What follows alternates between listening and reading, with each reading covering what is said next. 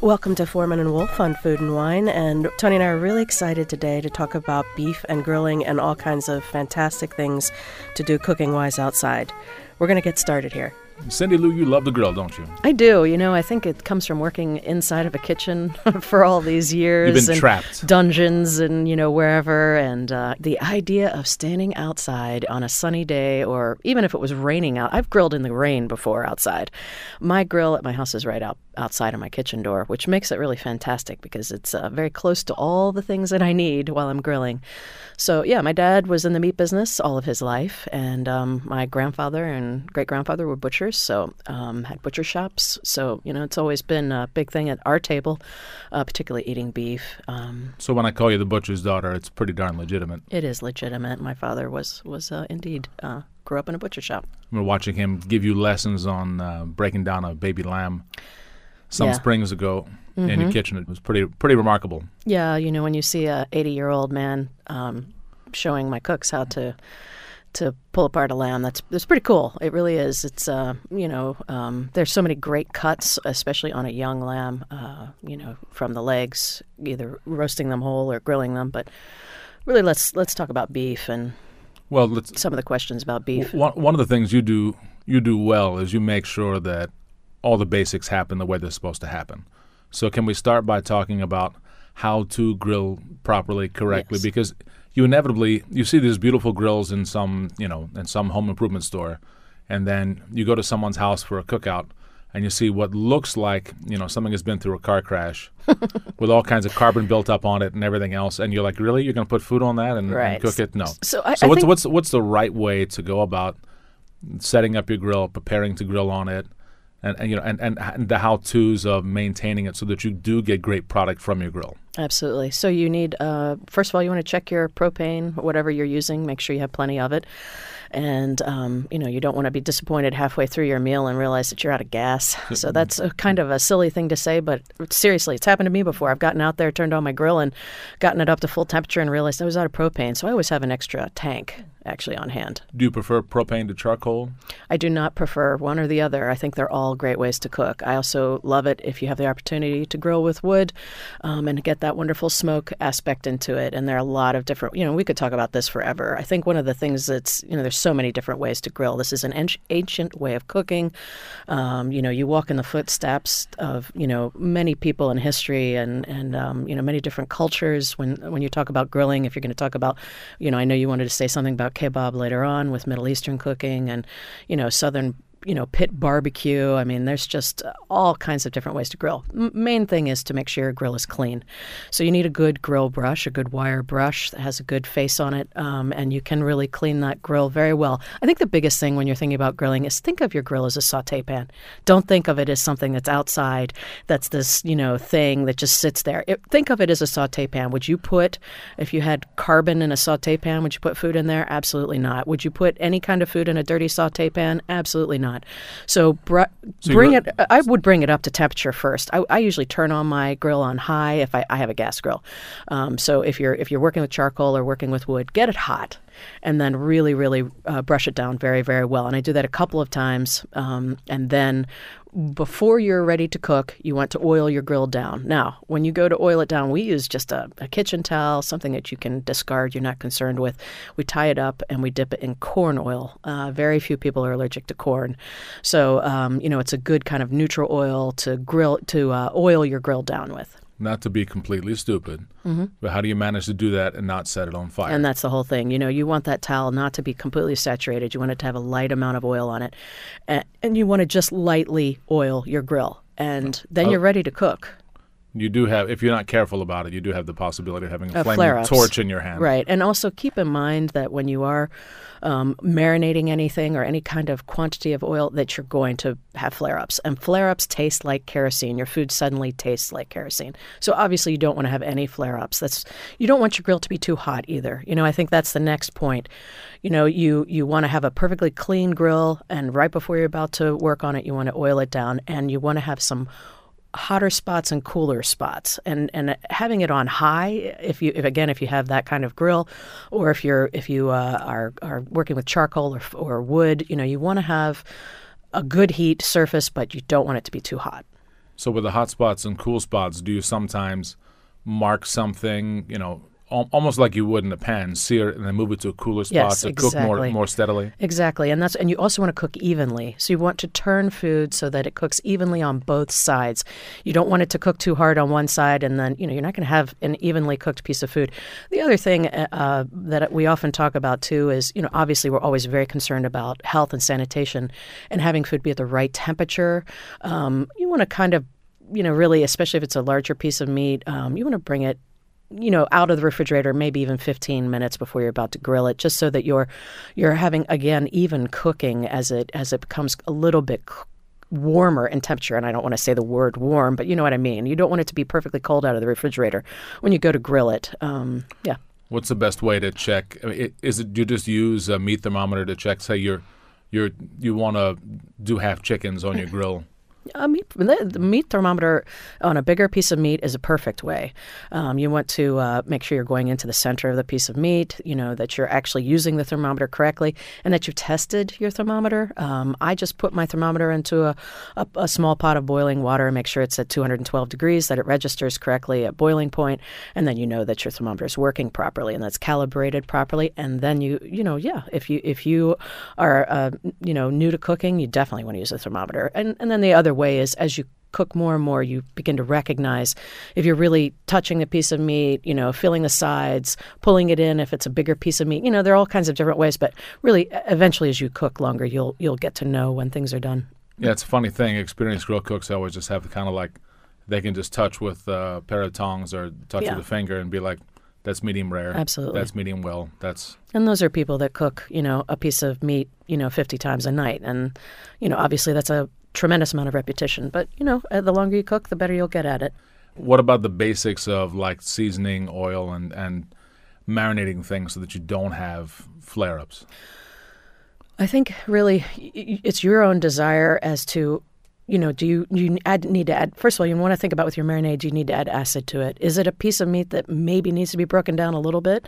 Or are you just looking for that flavor of the acid? Maybe it's a vinegar or fresh lemon or lime juice. So you want to decide if you really want acid in your marinade. And then, how long do I want to marinate it? Do I want to marinate it overnight? As a flank steak. Flank steak has some connective tissue in it. It's not a piece of beef tenderloin. A beef flank steak needs to marinate probably overnight with some acid. A piece of beef tenderloin does not need acid. I typically marinate, beef tenderloin in extra virgin olive oil and some sort of herb and light salt and pepper. So it really depends on the piece of meat as to what you're going to do and as to what's in the marinade and how long. Is there any particular thing that you can't stand grilling, you think should never be grilled? You think that's just bad news grilling it? Anything that's tough. You have to have primal cuts of meat to grill. You can't a short rib or a tougher piece of meat needs to be braised. The most terrifying thing of my youth that had to do with grilling is my mother became inspired one time to do a London broil. And she marinated it overnight thinking it was going to be much more tender. And it was a boot. It was a boot that had Worcestershire sauce on it that we attempted to chew for about an hour. I think she could have marinated that in kerosene and it would not have broken down in any way, shape, or form. Right. So you need primal cuts. Yes. So what kind of cuts? What are your favorite cuts to grill? What are the best value cuts? What are the secret cuts? As the butcher's daughter, what are all the beef secrets that you should tell people? Mm-hmm. Well, obviously, hamburger is going to be one of your. That's not a secret, but as far as a secret, I would say probably a skirt steak or not to be silly, hanger steak, something like that. What's important with hamburger meat? Oh, well, with hamburger meat, it needs to be high-quality beef. The better the beef, the better the hamburger, and you do need some fat in there. It's just a little bit like what we're going to talk about in a minute, which is you want all meat to have some marbling to it. So for hamburger meat, you see these people, in the grocery store, you see 90 lean and 10 fat. That's probably too skinny for burger meat, really. Definitely. I think 80-20, but I don't want to Absolutely define that. I think people are going to decide what they want to do, but I would encourage you to get the best hamburger meat you can, if you're inviting me and over as fresh as possible. If you're inviting me for burgers, please make it 80-20 and not skinnier than that. That's all I'm saying. Right. And, we have some wonderful local farms, and, I'll throw out a name because they do a great job, which is Rosetta, and it's a local farm, and their hamburger meat is frankly some of the best hamburger meat I've ever had. So, it's great when we can support locally. We always talk about these things, and I think also what you also want to consider with any beef that you're working with USDA, is it going to be prime, choice, or select? And obviously, if you can afford prime with different cuts, it's fantastic. But there's nothing wrong with choice meat. And so, what are the differences between those grades? You're talking about marbling and age of the animal. And with marbling, you want to see almost like a fine net of marbling going through the piece of meat. So it's not just marbling, one big edge of fat. No, right. It's something that's sort of through the It kind of creates a web. And what happens is when it's a fine, smaller pieces of fat in the meat, when it cooks, it melts and lubricates the meat basically as it's cooking. That's what makes it tender. Exactly. It makes it tender, makes the meat more tender, and it gives it flavor. Fat is flavor. And so it's absolutely important. Tell me, aging of beef. You see, you always see this on restaurant menus, or you see, dry aged beef. Mm-hmm. What is that about? Is it dry aged versus wet aged, or how old is the right age? Well, there's no definition for that, but I think, if something's aged 4 to 6 weeks, it's going to have great flavor. And, obviously the longer the meat ages, the drier it gets. I don't mean that in a bad way. I just mean that it loses moisture as it ages.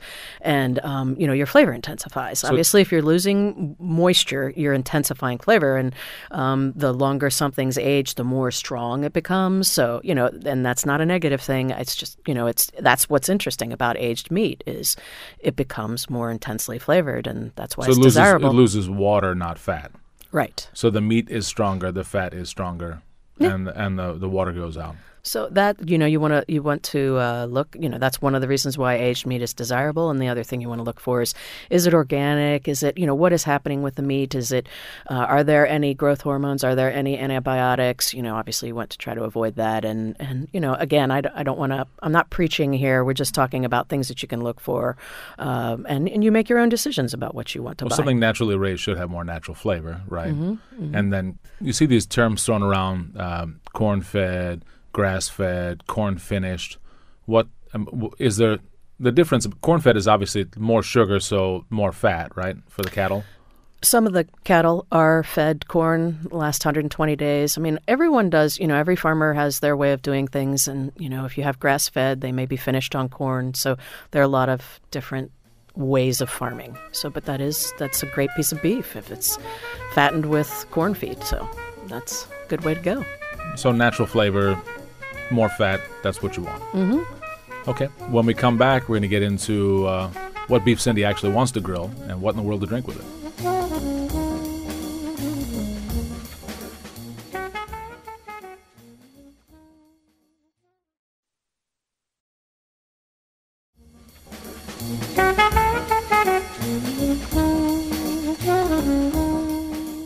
Welcome back to Foreman and Wolf on Food and Wine. I'm Tony Foreman. And Chef Cindy Wolf.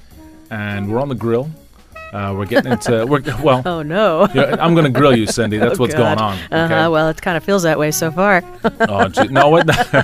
we're gonna play the beef cut game. All right. Okay. Now we're gonna have fun. I'm going to throw out a beef cut. Mm-hmm. Okay, and you're going to tell me what you're going to do with it. Okay. And then you can throw it back at me, and I'm going to tell you what you should do with it wine-wise. Absolutely. So, for those people that are going to go to the store and you're going to find a cut of X that looks good to you, she's going to give you a good idea of what to do with it. And I'm going to give you a good idea of what in the world to take out of the cellar to drink with it. How about that? Okay. And if you don't like Let's you can start grilling. Blame us entirely. All right.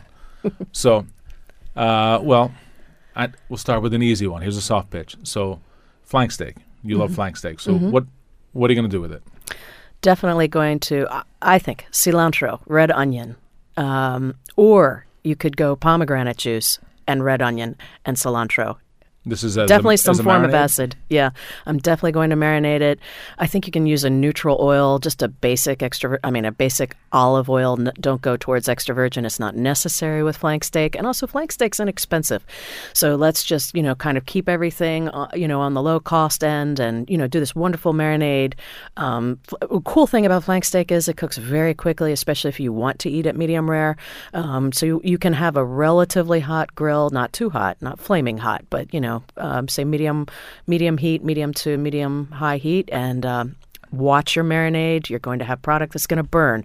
Those red onions are going to burn once they hit the grill. So you marinate it, but kind of then, if you will, scrape it off a little bit and then hit it with a little bit of fresh corn oil and pop it on the grill. And that's going to be excellent. And slice it on a bias. That's another thing we need to talk about is, you want to always go against the grain of the meat when you're slicing. So you're going to mark it on both sides pretty well for a minute or two. Mm-hmm. And then before you slice it, you're going to rest it off the fire, right? Absolutely. Rest and then slice it against the grain.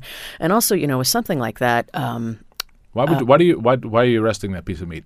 The blood needs to redistribute back through the piece of meat. So once the juices have kind of moved back through, heat causes the meat to constrict, and you want it to relax, basically. Let's relax the meat before we slice it, and think of it that way. What kind of red wine are we going to drink with that? It doesn't have much fat, so you don't need that much tannin, and you kind of have zesty things with it. Mm-hmm. I mean, honestly, some crunchy young Rioja that sounds good.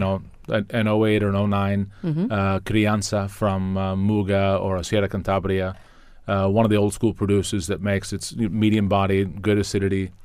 You serve it a little bit cool, because chances are you're going to, that's flank steak's the kind of thing that goes well with a mostly cold supper, so you have like a potato salad out and a arugula salad out or something, and that Rioja and a nice piece of cheese and, maybe some manchego if you want to be thematic about it. Okay, sounds good. That's a good meal. What's next? Should be. Next up, let's blow the bank. Let's talk about tenderloin. Okay, beef tenderloins. Let's say it's birthday dinner for someone.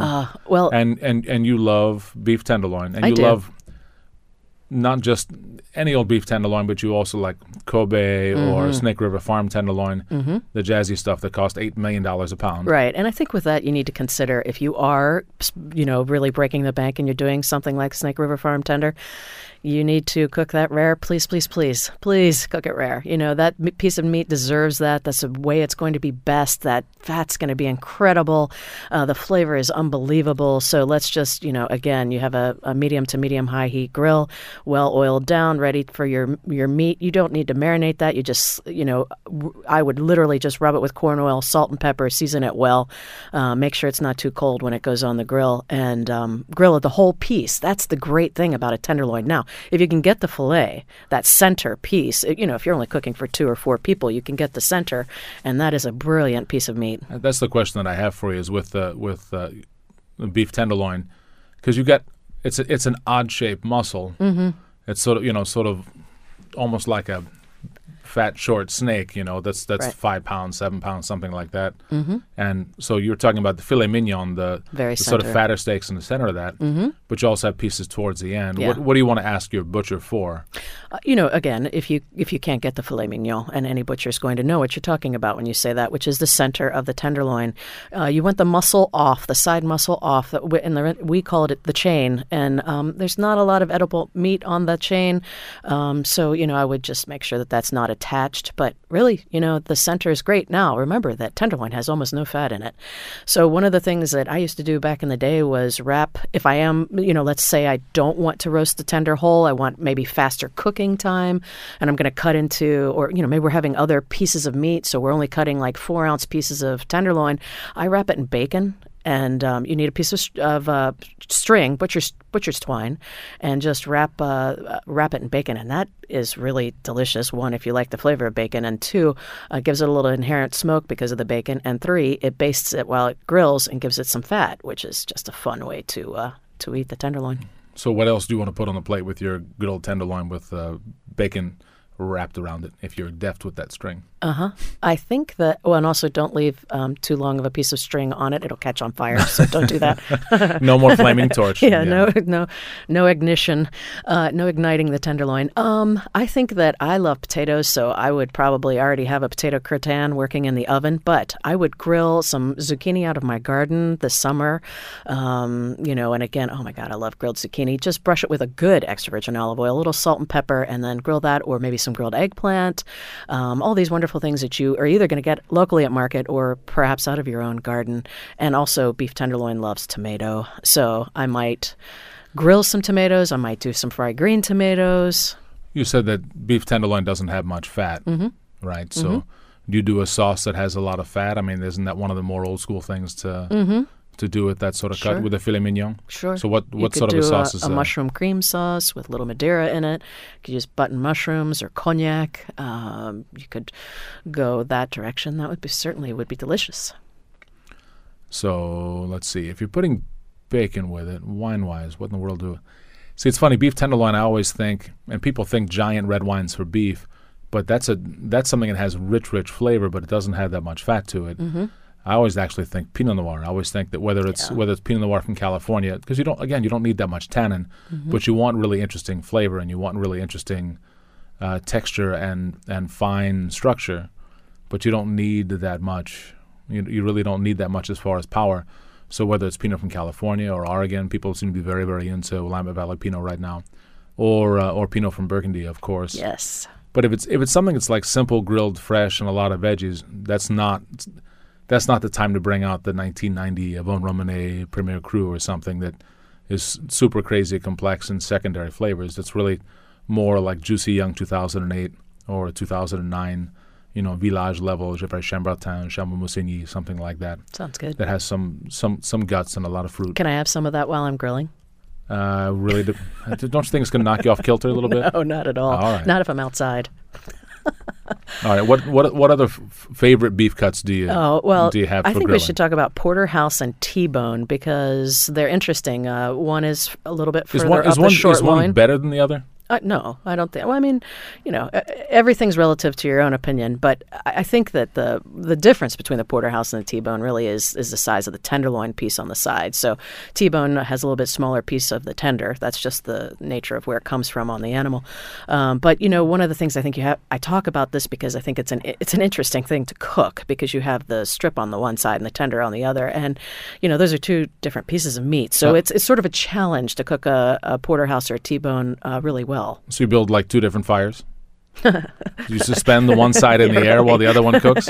No, but you might have one side a little bit, like if you do have, if it's a charcoal fire, you may want the tenderloin on the side that's a little bit cooler, or if you have a gas-fired grill, might have a little bit cooler side on your grill for your tenderloin side. But, you just want to consider that when you're grilling it because it is two different structures and muscle structures. And obviously the tenderloin's extremely tender and the strip is a little bit more structure to it. So marinade, I would say, again, something very simple. You don't need acid there. You certainly could, but you don't need it. So I would probably do extra virgin and maybe some fresh rosemary or thyme or something, or even, those two from the garden. I think that's good, a little salt and pepper, and then I think for accompaniment, I would definitely do chimichurri on there.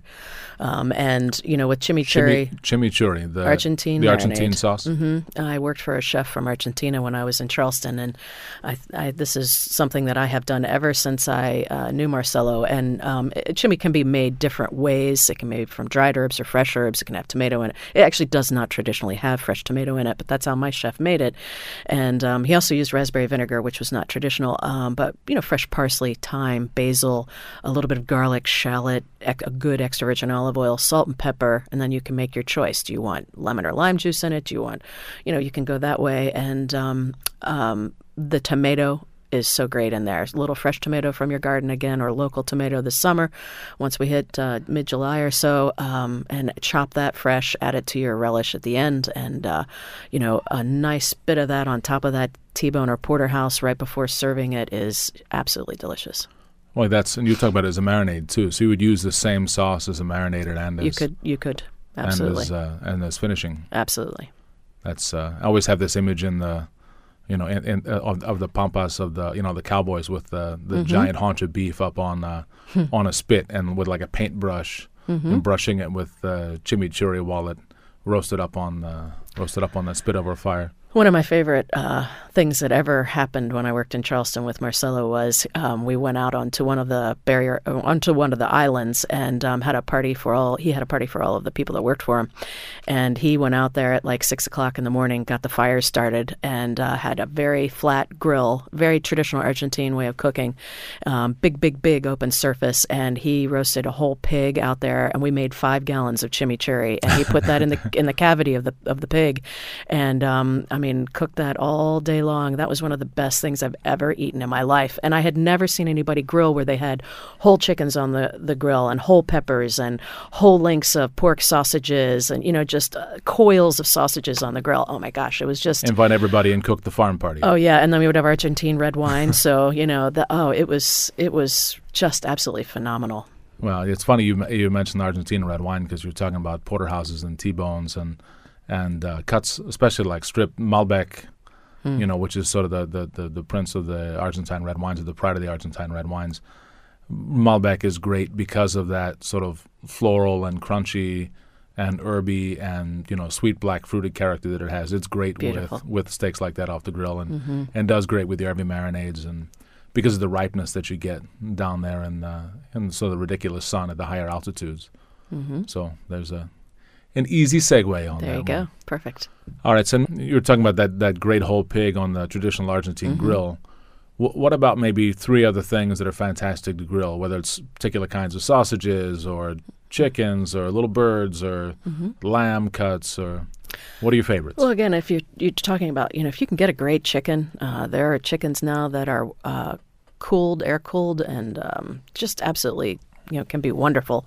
So, we all love barbecue chicken, or even just again an herb marinade on a chicken. But move into pork. I mean, there's so many wonderful cuts of pork. The loin is obviously loves to be grilled. Any of those primal cuts. Again, it kind of comes back to, and also with pork. A pork chop, a pork loin chop with the bone in, just. With the bone, it gives it flavor. With a nice piece of fat cap around it, it gives it flavor. Just watch those flare-ups. What do you like to grill, Tony?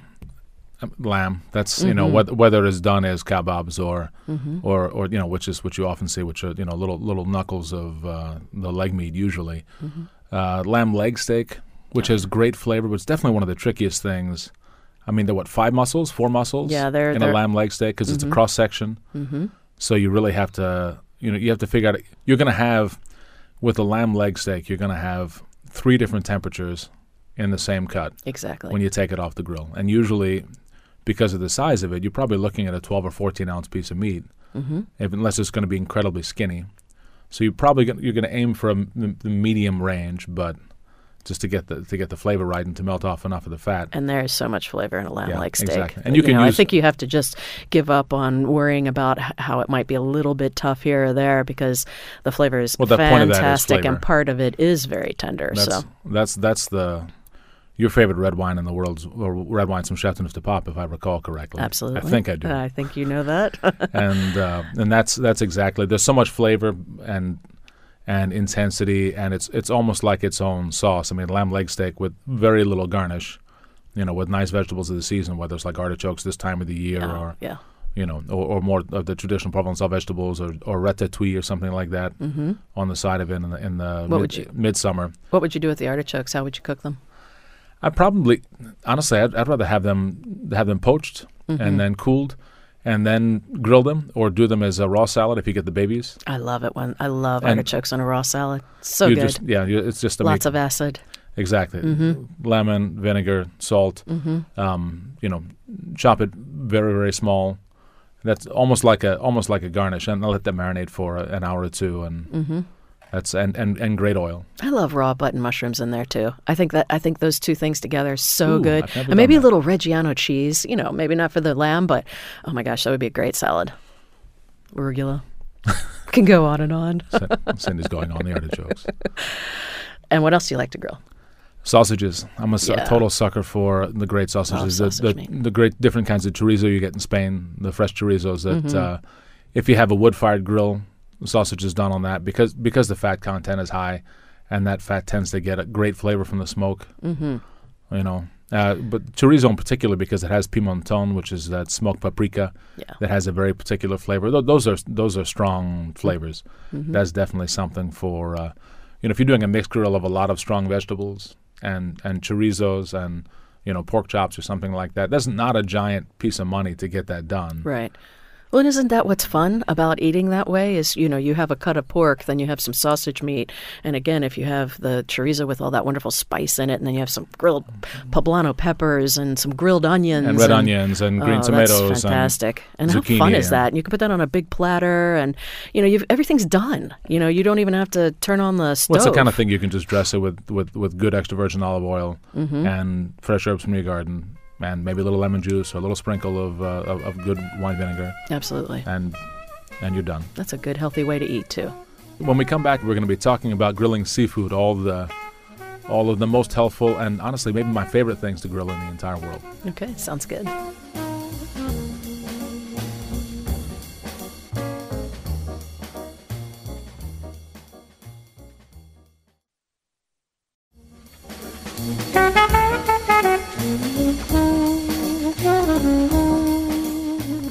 Welcome back to Foreman and Wolf on Food and Wine, and we're talking about grilling. And my question to you, Tony, is what is the best grilled food you've ever had in a restaurant?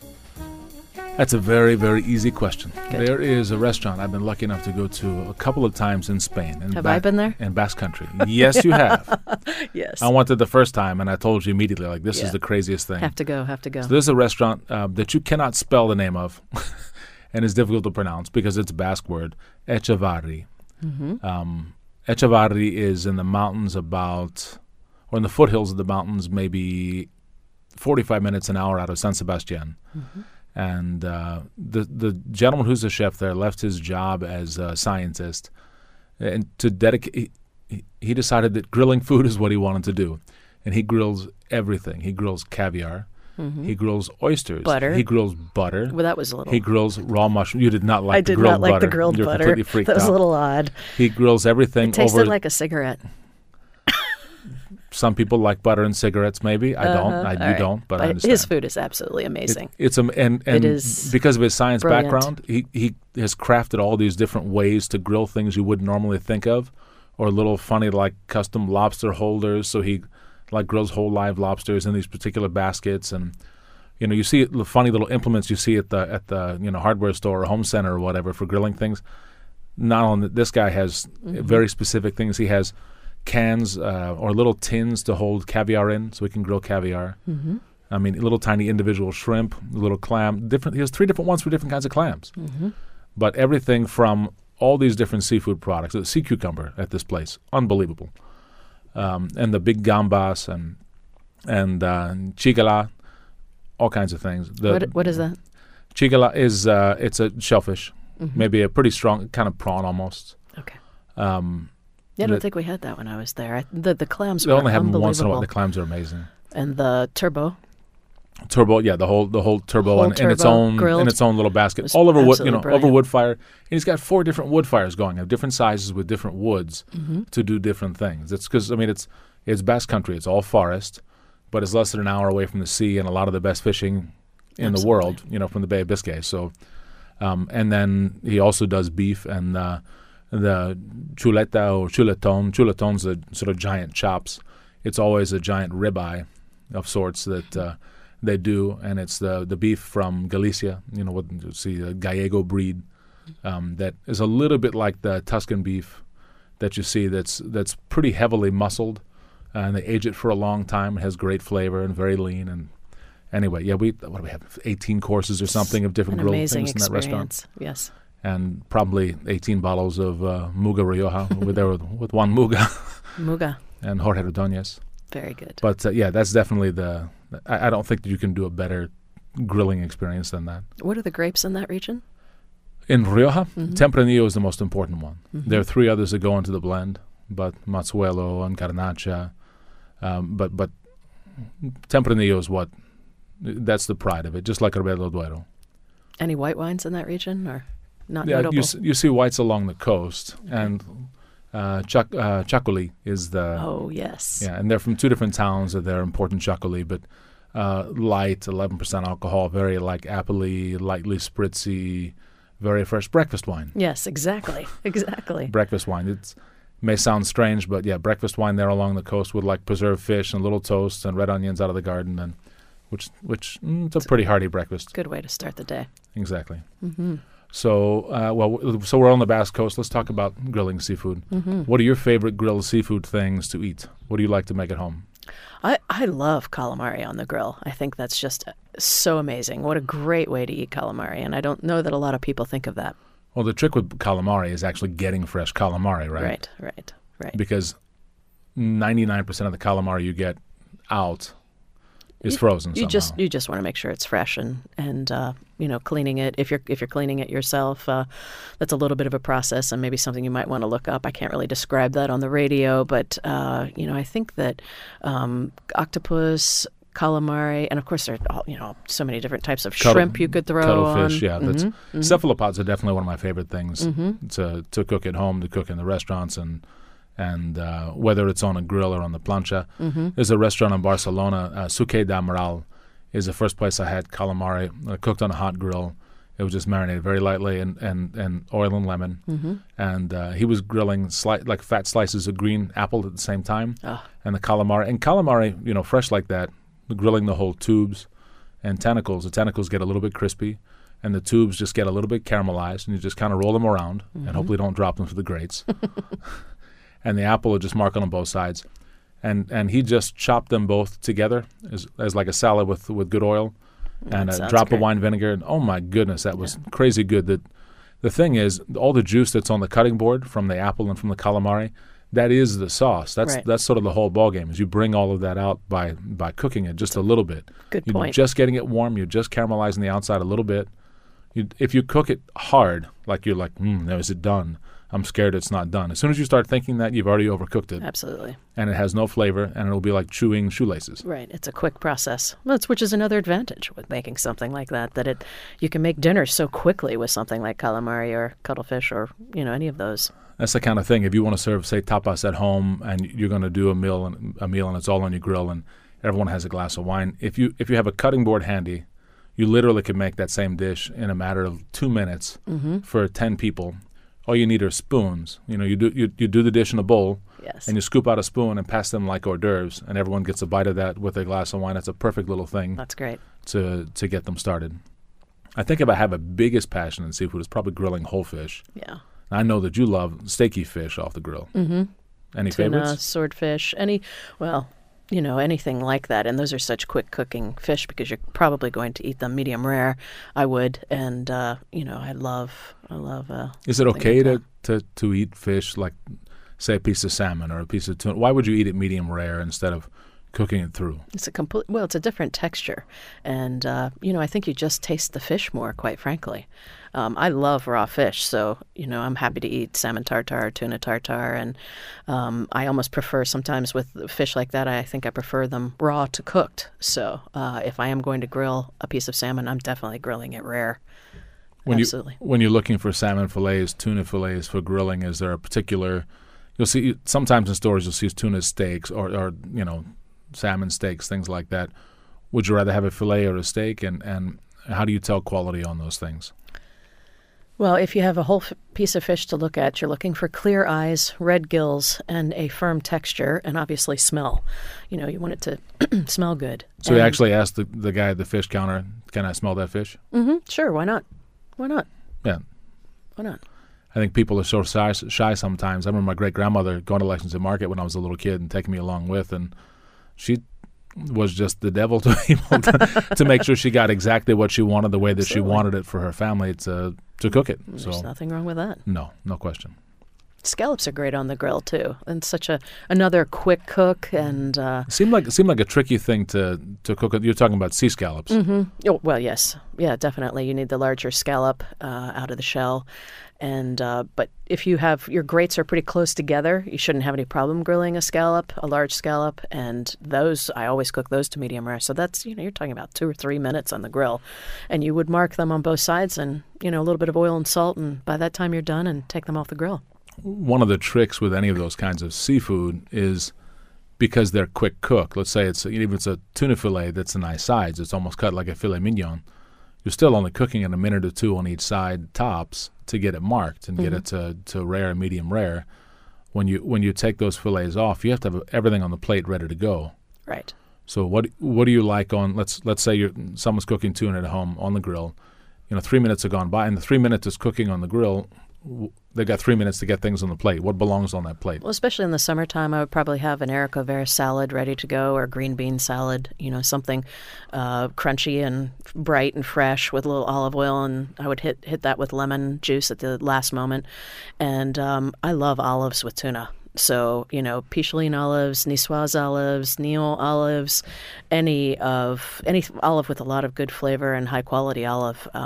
You could crush them, you could chop them and make a relish. And almost like a quick tapenade or something with Niçoise olives for tuna. So what would you put in that tapenade? Because that's a great classic capers, the chopped olive oil, or you could even use corn oil.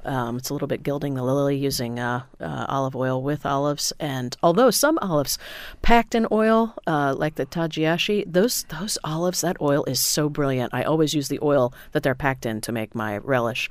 And I said capers and a little bit of garlic or shallot, something like that. And the Tagiashi, is almost like a trick. The Tagiashi olive oil, I use a little bit of that and a little bit of lemon peel and rub them in a mortar and pestle together with a little bit of crunchy salt, and then use that to brush the fish while it's cooking on the grill. Yeah, that sounds good. And serve that with, if you boil new potatoes and cut a couple of fat slices, you can smoke them lightly on the grill when, with the skin still on them, while just to get them warm. Yes. While the fish is grilling, and then serve it with an olive relish like you're talking about with the Tagiashis.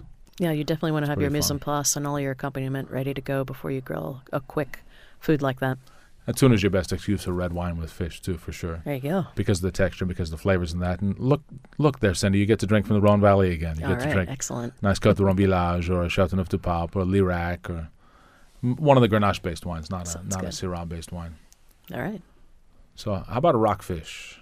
Maryland is rockfish country. Oh, it's a great fish. So do you like that hole on the grill?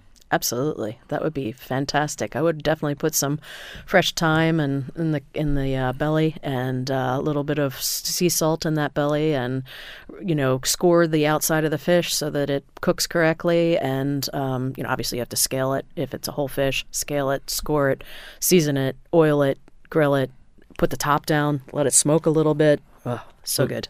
So let's back up a second and go through. Okay, you're at the store and you're asking for a whole fish, and you see a nice rockfish.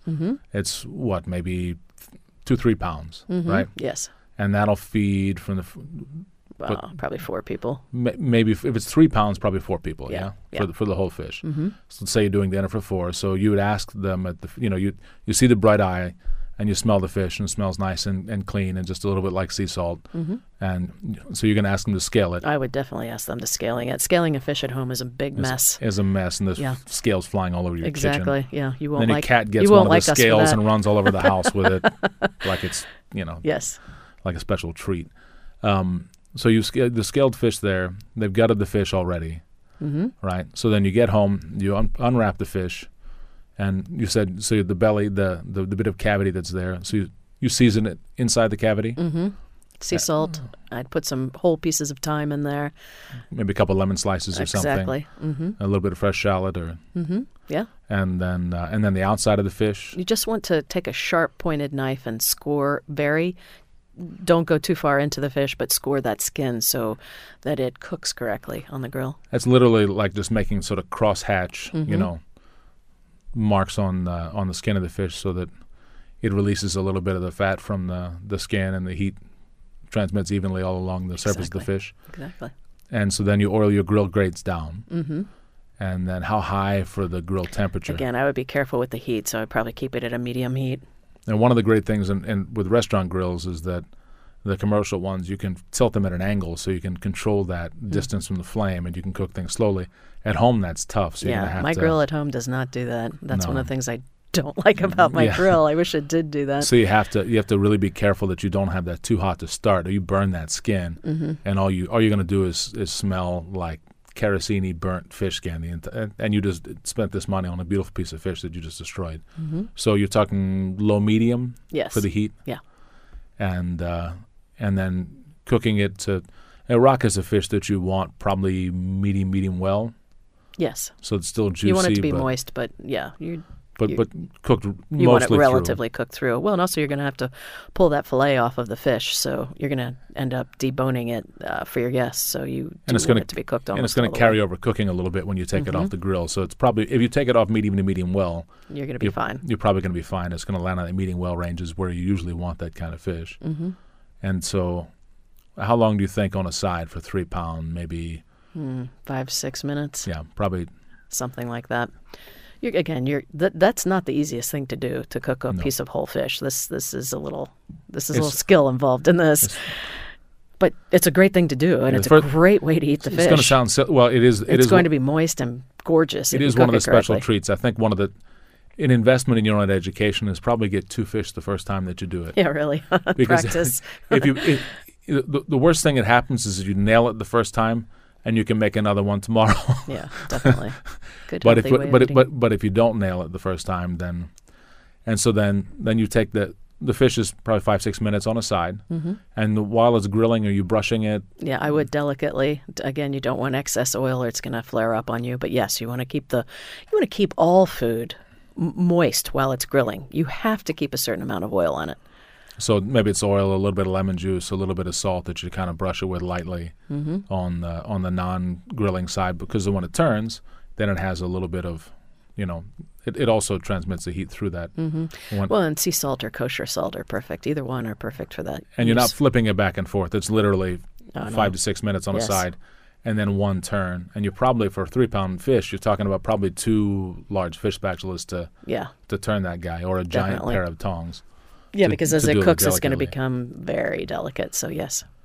And then when it comes off to bone it, you rest it for a moment. Just like it's the one thing that people often do with fish is they think, meat they may have figured out to rest, but they don't often do that with a piece of fish for a minute. And you really do have to do that so that the juices flow back and to where they should. If you don't, then the bones don't go anywhere. Right. Well, you want to be able to just lift that meat off of the bones. So you want it to have steamed and sort of cooked itself to that point where you can just simply lift it off the bone structure of the fish. Yeah. So you have your 4 nice fillets and a nice sauce with that. Maybe some Riglio, traditional Sicilian sauce with that. So lots of capers, lemon. Some fish stock, if you have fish stock, fresh herbs. Usually laurel bay is something that is steeped for, like if you have fresh bay, steeped in that sauce for a day or two when you keep it around, and extra virgin olive oil, lemon juice, sometimes tomato, definitely a little bit of spring garlic if you have it, but fresh garlic for sure is in there, and that's the kind of thing that's just ladled over a fish like that. So Tony, with all this wonderful fish, what would you suggest wine-wise? I mean, whites from the Italian coast, a very easy thing to do, super Mediterranean thing to grill fish in this way. So look for Verdicchio is an easy one. Vermentino is another one. Those are 2 grapes, not super expensive, a lot of flavor. Both are almost saline fresh. They do great with fish like that. Also rosés from Provence, like Bandol. This is Cindy Wolf and Tony Foreman. Thanks for listening to us on Foreman and Wolf on Food and Wine. We had a lot of fun talking about grilling, and we'll talk a little bit more later in the summer about grilling as we start to get in some of our wonderful local farm product, and you all get your gardens going strong. Really excited to talk further about this subject.